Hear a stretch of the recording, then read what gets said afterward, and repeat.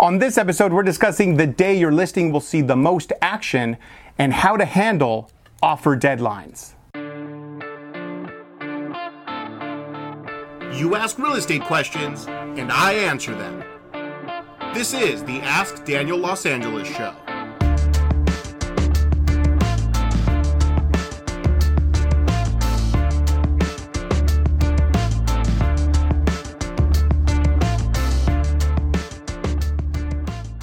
Welcome everybody to episode 26 of the Ask Daniel Los Angeles Show. We got 4 really good real estate questions, so let's go.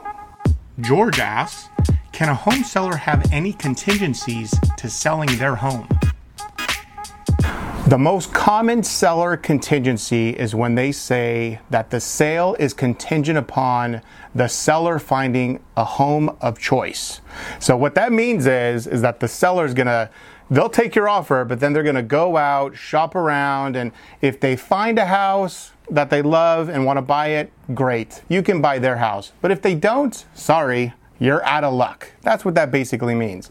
And so a lot of agents know that that's what that means, and they're not going to even show that type of property because it's almost like they're selling 2 houses. They got to sell that house, then they got to sell the house that the seller wants. And so a lot of agents stay away from that home, and when there's less agents showing your property, that means you're going to get a lower offer just because there's less competition.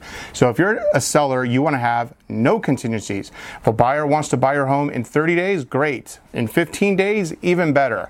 Whatever they want to do. I mean, as long as the price is right and you're okay with their contingencies, then that's the way it should be set up. You should not have any contingencies as the seller. Mark asks, when will my property see the most action?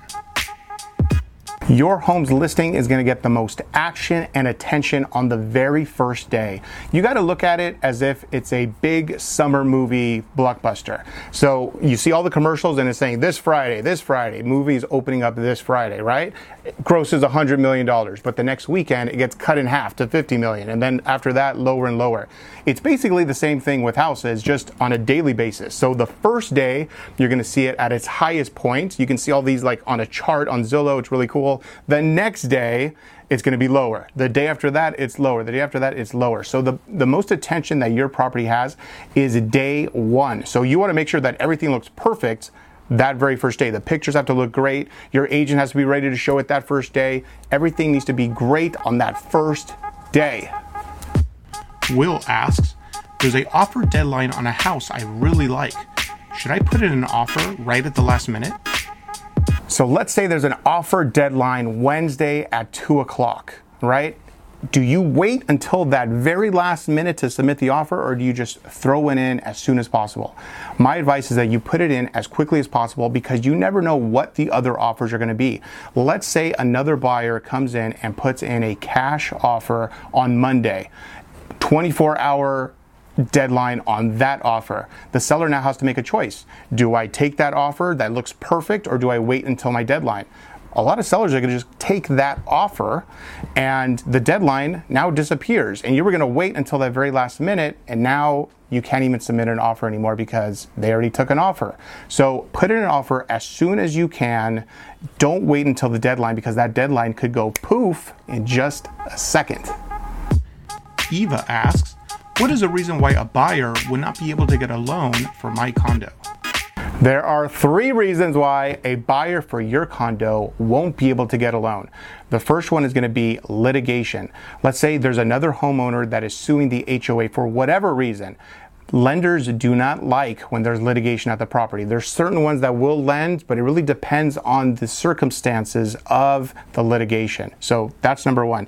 Number 2, the reserves have to be healthy. Now, the lenders don't give you an exact number of what the reserves need to be. For example, 100 grand, they don't give you numbers. They just say healthy reserves. So that's what I'm telling you, healthy. The third reason has to be, has to be 51% of the owners actually living there. So 51%, 49% of the complex can be rented out to tenants. They want to see those ratios.